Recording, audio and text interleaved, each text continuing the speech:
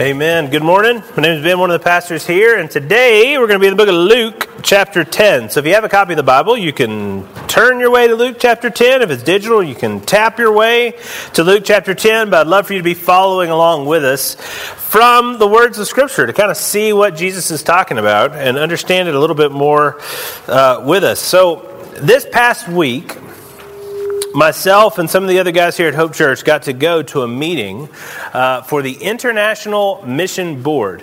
If you're not sure who that is, the churches that we partner with at Hope Church collectively give towards mission work that no individual church could do very well on their own. And we have two. We have the North American Mission Board and the International Mission Board. And the North American Mission Board serves the United States and Canada, as you might understand.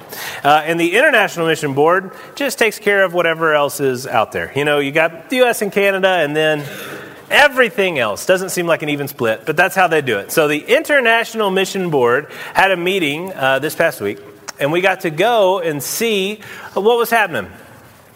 We got to pray with several people that were being sent. Now, they did a lot of business while we were there, but one of the things they did was to send 62 people, and here I want to use the right language, they were appointed as lifetime missionaries. So I don't know what your categories are for the word missionary. These people are going as lifetime missionaries, planting their lives full-time in global locations. They're being sent all around the world. And it was incredible to see. We were very impacted by these people and their commitment. And here's the number that they shared. Now, this organization's job is to send those people, train them, identify them, train them, send them to very strategic places where we can impact what we term lostness, or people that don't know the Lord. And here's their number. Based on their working of global populations, their understanding of those populations and what they believe and don't, of the 8+ billion people in the world, you have people born every day, you have people who die every day. And the International Mission Board's number they came up with is that 173,451 people die every day without Christ. Now, there are way more people than that die every day, but 173,451 people die today and yesterday and tomorrow without Christ. That's what the International Mission Board exists to change. That's what the church that Christ instituted exists to change. We glorify God. We love the Lord. We never would put that above our connection with the Lord. But if you're connected to the Lord, you have the Lord's heart. And the Lord's heart is that all would come to know the love that He has for us through Jesus Christ. The International Mission Board exists to change that. And we gave, I don't know if you were here around Christmas, but around Christmas we talked a lot about the Lottie Moon Christmas offering. When we collected that offering, 100% of that offering went directly to people like and those 62 people that got sent. By God's grace, they're sending more than just those 62. They're doing this regularly where they have these meetings and they're sending out people into the world. But as we walked around and just interacted with these people, it was very strange how not strange they were. And here's what I mean by that. If you say that you're going to have somebody that's going to go and be fully supported to take the gospel to strategic locations around the world for the rest of their lives, you have maybe two sort of opposed but extreme reactions to those people. I think of those people and assume they're superheroes. Assume that they are way better people. And they probably are. But assume they're way better people than, us. People like me, that I know myself. And people like you. And you're great, but come on, So these people are the real people. Or maybe you think that and you assume that these people are the weirdest people on the planet, like really in on something that in your mind is just somewhat more casual. But whatever your expectations were, the people that we met were just extremely normal. Obviously, they're very sincere. Obviously, they care a great deal about others. But outside of that, they're just still standing there making jokes, having conversation, being a little odd or awkward at times, just like the rest of us. And as we were talking to them, I thought a lot about what their next experiences were going to be. And honestly, as they shared about what their experiences have been and what they're expecting, it seemed a lot like what we expect and experience here. You obviously hope for a lot. You're obviously planning to be very fruitful. If you were with us last week, we talked about being that fourth soil that produces 30, 60, 100-fold. We want to be fruitful. But they had experienced and expected things that sounded really familiar to our context. They expected and experienced a lot of discouragement. Thinking about what they want to see happen and then just immediately going, this isn't going to work. Or this might work, but it won't work with me involved. I can't do this.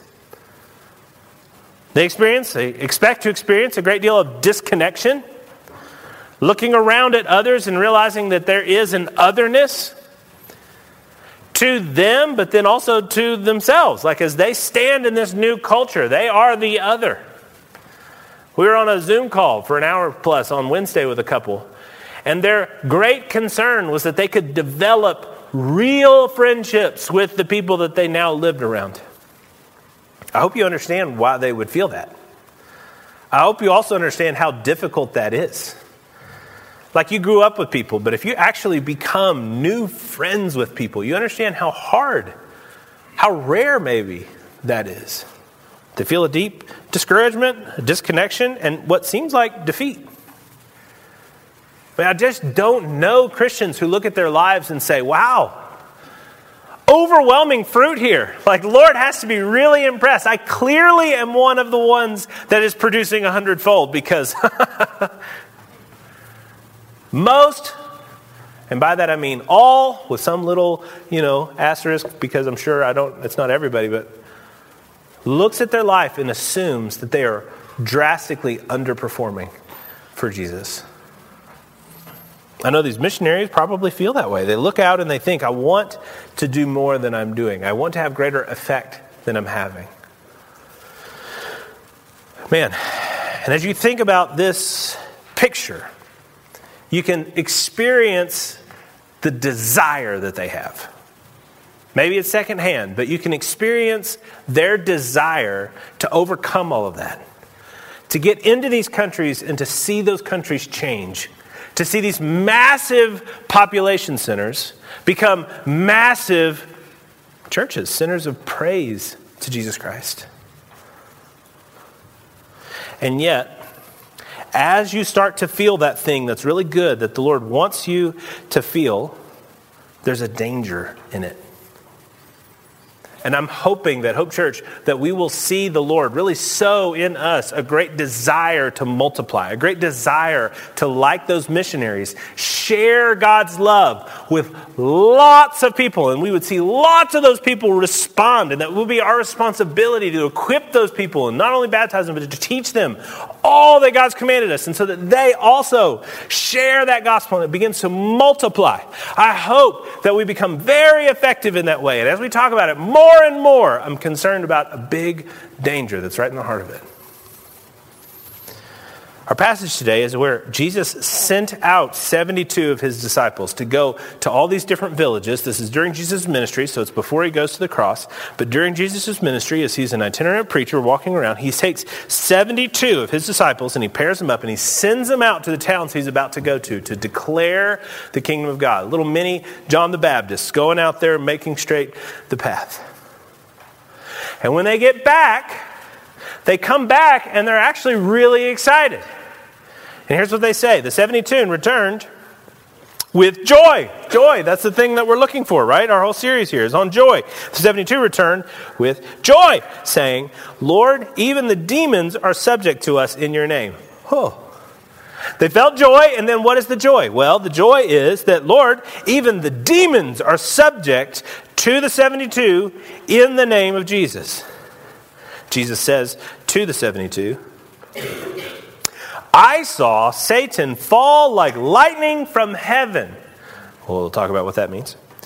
Behold, I have given you authority to tread on serpents and scorpions and over all the power of the enemy, and nothing shall hurt you. Nevertheless, do not rejoice in this power. Do not rejoice in this, that the spirits are subject to you, but rejoice that your names are written in heaven. Now, if you're just studying joy in the Gospel of Luke, you may read this passage and go, well, I don't know what that's about, and just move on to the next one. I mean, we were doing the parables. We were doing his version of the Sermon on the Mount, Sermon on the Plain. Joy. And then you get to this one, and he's talking about the devil and what is happening. Well, he's describing a very specific kind of danger that comes up as his followers follow him. And he's describing it with very real dangers that we undercut. So I want to observe some stuff, and then I want to dig in to exactly what that danger is and what our solution is. First, he is saying that Satan is real. We are contested. You know, we talk about going out to do the work of ministry and going out to be fruitful or be effective. And you say, well, all that matters is, like, surely we would be effective if, and you have this maybe blind optimism. Well, be clear. We are opposed. We talked last week about hell. Why did we talk about hell? Well, because Jesus talks about hell. Well, this week I'm going to also say what Jesus said. Jesus is saying here that Satan is real. And he says, memorably, I saw Satan fall like lightning from heaven. What does that mean? Well, Wayne Grudem, a very trustworthy Christian scholar, says that this is probably describing the time of Jesus' victory in the temptation in the wilderness. Right after he's baptized, Jesus comes out of the water. The Holy Spirit leads him out into the wilderness. For 40 days he fasts. And at the end of that 40 days, the enemy comes and tempts Jesus, famously. And yet, after those 3 temptations, Jesus stands. After those 3 temptations, though Adam and Eve fell and every other human since has fallen, Jesus was perfect. And so, what are we saying when Jesus said, I saw Satan fall like lightning from heaven? Is it describing the enemy coming to that temptation in the wilderness? Here's Grudem again. But Scripture doesn't explicitly specify that time. Enjoy the humility of allowing Scripture to help you understand Scripture. If the Lord doesn't describe in detail what's going on in some of these places, then you should be very suspect about somebody who comes to supply that detail. You start talking about the enemy, and very quickly you're going to have people that have way more thoughts about it than we have Scripture on it. And, be careful, maybe. You start talking about the end times and somebody's got like a flip chart, somebody's got something laminated, just, not saying they're wrong, but, give it a little salt. Give it a little grain of salt there. Just be careful with that. We want to let Scripture describe Scripture. And I think sometimes very smart people maybe build pictures that, let's just humble ourselves. Let's let Scripture describe Scripture. When he says he saw Satan fall like lightning, what he at least is saying in the context of this argument is that being Jesus, he does understand that Satan is contesting that ministry. And that Satan is quite the opposer. He's quite the opposition. He is somebody that we should be concerned about. Satan is violent. John 10:10. The thief comes only to steal and kill and destroy. Most of my life, that rhymed. I don't know if you've ever heard a Southern accent. The thief comes only to steal, kill, and destroy. But they don't actually rhyme. Steal, kill, and destroy. But I come that they may have life and have it abundantly. The enemy is trying to kill you. Think for a moment about the mother-in-law of the missionary who is watching her grandchild go to another country. Maybe it's racism and maybe it's xenophobia, but maybe she's just read the Bible and knows that the enemy is come to steal, kill, and destroy. You better come in the right name. Jesus is clear, and his disciples are clear. In Jesus' name, they actually didn't have anything to fear from this enemy. In Jesus' name. But we get this crazy story in Acts 19 of other people who actually weren't followers of Jesus, and yet they were exorcists, or they were these people that would walk around casting out demons. And they started having some success in casting out demons in the name of Jesus, even though they weren't Jesus' followers. And they would say, I adjure you, by the Jesus whom Paul proclaims.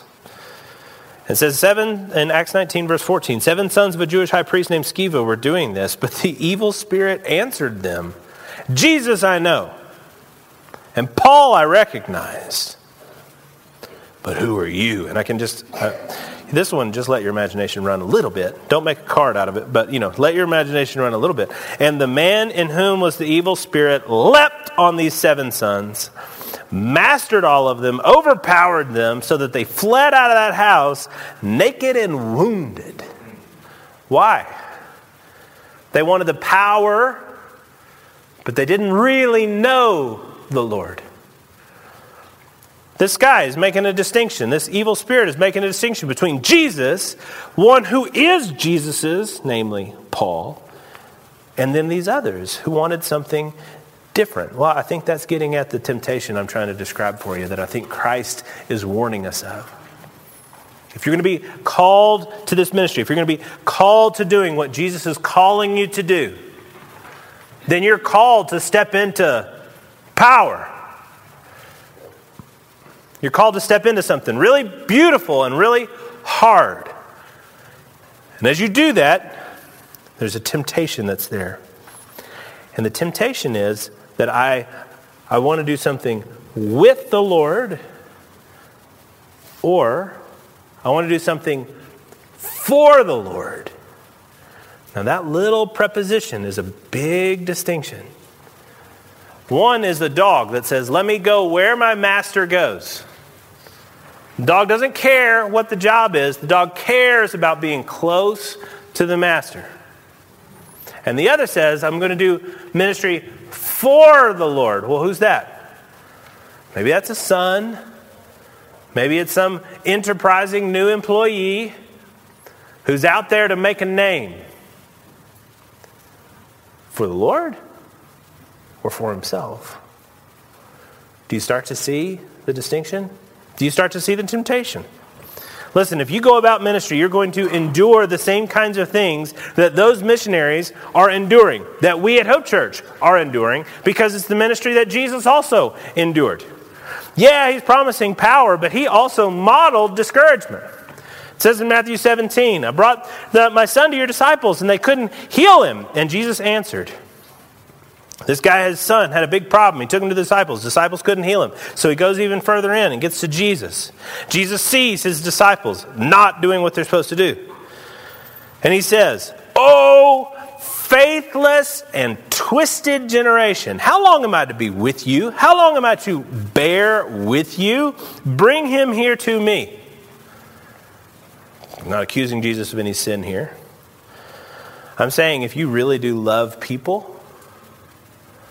and you watch as they're hurt and continue to be hurt and hurt others, man, there's some discouragement there. In Jesus' ministry, we had disconnection. In John 6, he's preaching, he says something hard, and many of his disciples after this turned back and no longer walked with him. So Jesus says to the 12, "Do you want to go away as well?" Why does he say that? Well, because in that moment, he's watching these that he loved cut themselves off, go away from him. Do you want to go away as well? Are you also disconnecting from me? And then what seems like defeat in Jesus' ministry. I don't go here lightly, but we should go here often.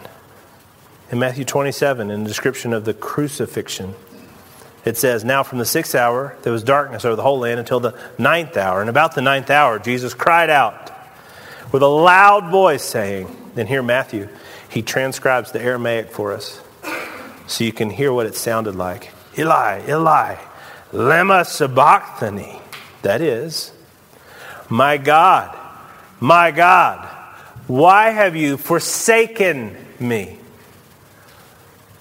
What is it like to love other people? What is it like to intercede for other people? Well, it hurts. What is it like to be the eternally innocent Son of God and die on behalf of people? Well, that's an agony not to be compared with anything we've ever experienced. But it is described for us, and it is yours to understand that Christ was defeated for you. So I'm listening to Jesus talk about this. Don't be overcome by the power that you feel in a moment of victory. And I don't know that I feel that temptation. I think I'm much more tempted to the discouragement side of things as I look at the ministry that God's called us to. But I know that it's out there. I know there are moments where I'm pretty excited about how things are going. And I know there are moments where I look at other people's ministry and I assume that they must really be excited about how God's doing things through them. While we were at that IMB ministry, we were sitting listening to these different people talk. One group, the Sub-Saharan African group, was talking about how for centuries God has been sending people to Africa to share the gospel. But now, they're kind of like wiping their lenses a little bit and saying, wait a minute, there are way more Christians in Africa than anywhere else. Why don't we just get out of the way and help a little bit the Africans to organize their own international mission board so that they can send missionaries all over the world? They're going to do amazing things. And so they help. There's this thing. It's called Africans on Mission. You can go to africansonmission.org. I'd encourage you to do it right now, actually. Do you have a phone? africansonmission.org. Hey, I appreciate even some token movement. I said that in the first service, and it was like, they've never been more still than when I asked them to do something. I'm trying to get really intense or dramatic, and everybody's having a great time. But then I try to ask them to do something. It was corpse-like among the people. So I appreciate you at least even making a movement. africansonmission.org. Open it up, look at it later. That's the new International Mission Board. It's not, but it will be. And they are going to identify and equip and then send cross-cultural missionaries from Africa to the world. That's got to feel like the 72 walking in with joy and saying, man, Lord, even the demons are subject to us. Victory! We encountered person after person while we were there from North Carolina, and they were all from the same church. It's called the Summit Church. The guy that was my doctoral supervisor. He is their biblical counselor at the Summit Church. And that church, that one church, is sending more missionaries than any other state. I don't know if you process that for a second. That one church is sending more missionaries internationally than any other state. That's insane. I have to think that pastor feels victory. So studying this verse, 10:17, I read about this email that went back and forth between two very influential pastors, one named Tim Keller, the other named John Piper. We quote from them somewhat regularly here. And Keller was about to die. He knew his cancer was terminal, and he's emailing with his friend, John Piper, and they're just thinking together. And both of those guys have ministries that have been wildly successful from anything that we can measure. And they were talking about this verse. They were talking about the fact that though they have trampled on the enemy like scorpions and snakes, they have a deeper joy. And what is that deep joy? See, the temptation is to say that I'm going to allow myself to be defined. I'm going to have a deep joy that either comes from the power that I'm seeing God work through me or the power I desire for God to see through me. Maybe I'm in the discouragement camp. Maybe I'm in the victory camp. But in either case, I'm very tempted to be overcome by a desire to be effective. To have my joy, to have my person defined by how influential I can be. But that's not the right question. A guy named James K. Smith, Christian philosopher, he writes in a book called You Are What You Love, what do you want? It's the fundamental question. Jesus asks this question of his errant disciple Peter, do you love me? Now, that one quote is kind of putting together a lot of different stuff, but it's on page 1 of this book. And he's trying to say what the scriptures have clearly said, and pastors and theologians for millennia have clearly said. You are what you want. What do you want is the fundamental question we can ask. And knowing the answer, we can ask it a different way. Peter, do you love me? So, Christian, let me ask, do you love him?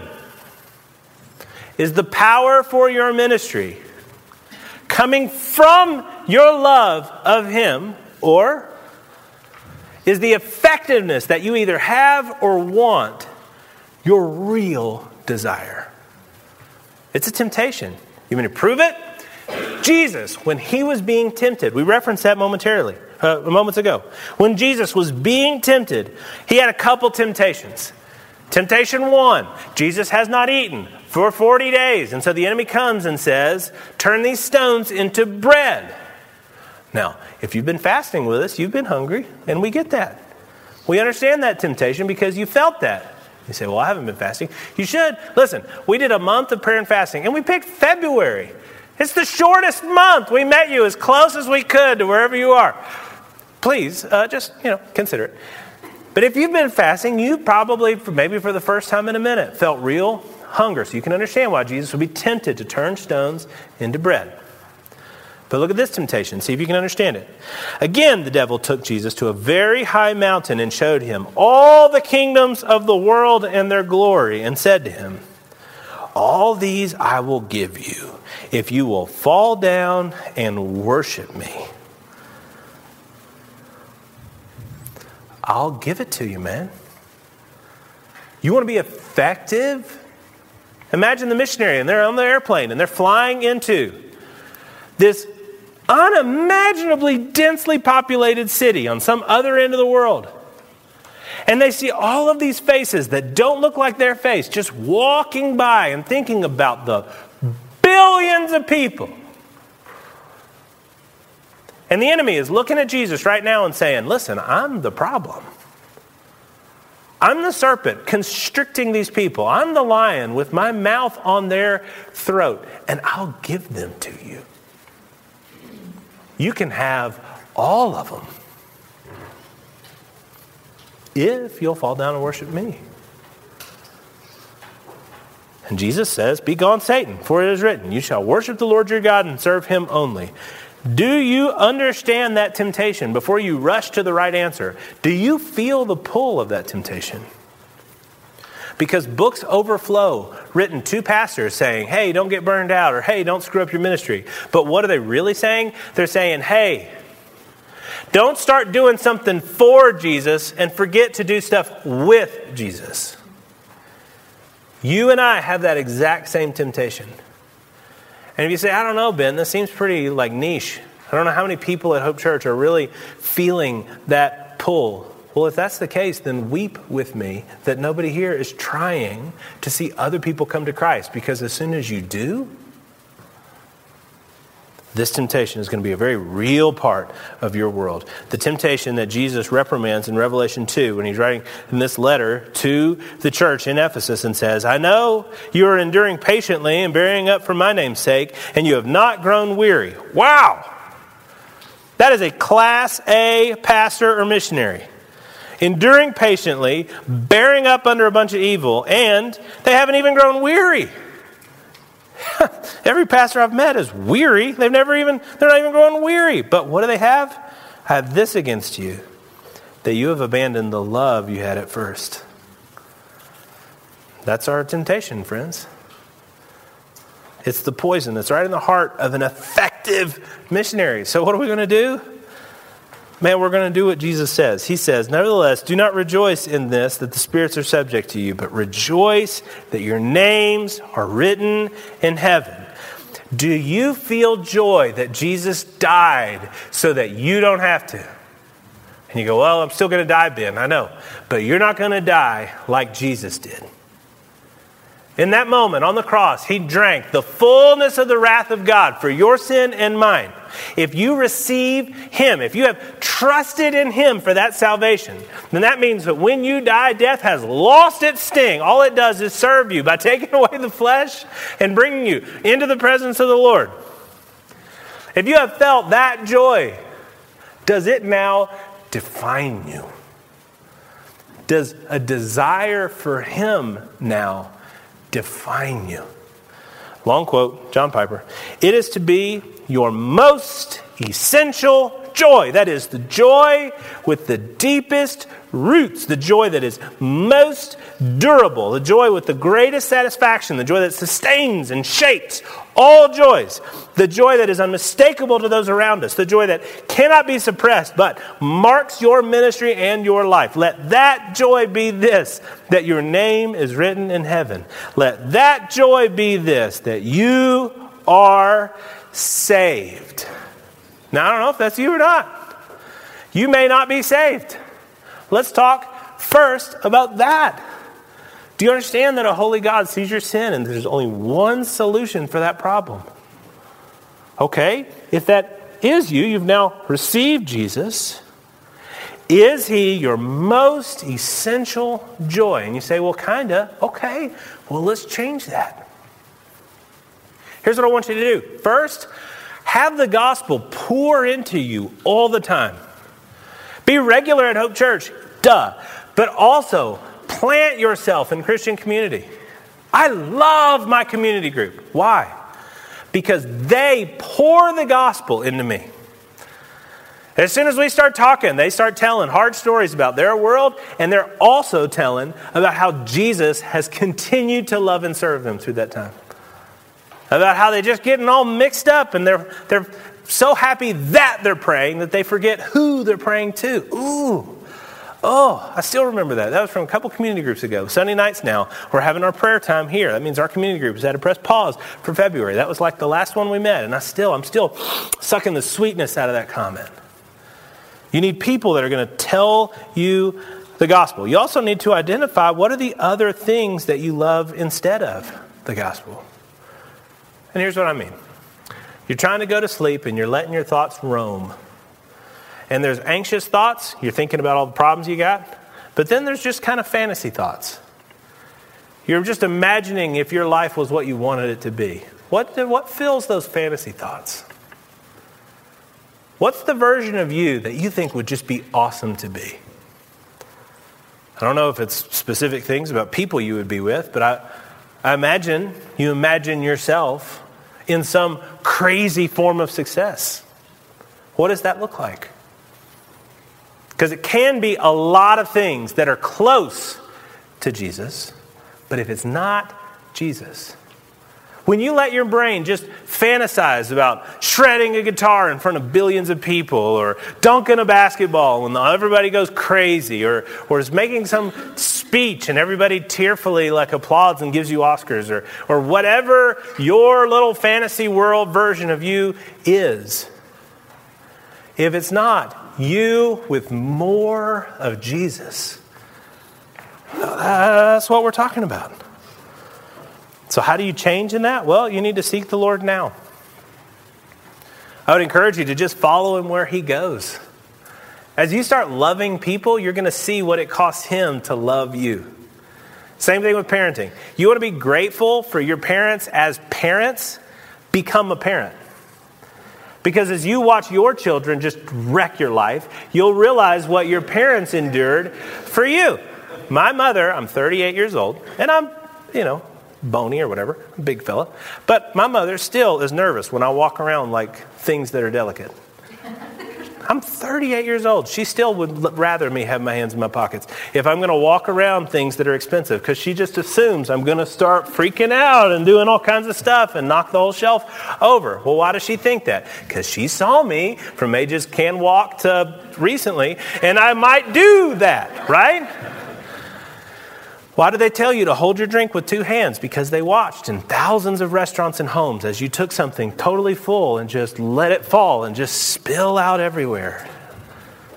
You watch your kids do that and you understand why your parents felt that.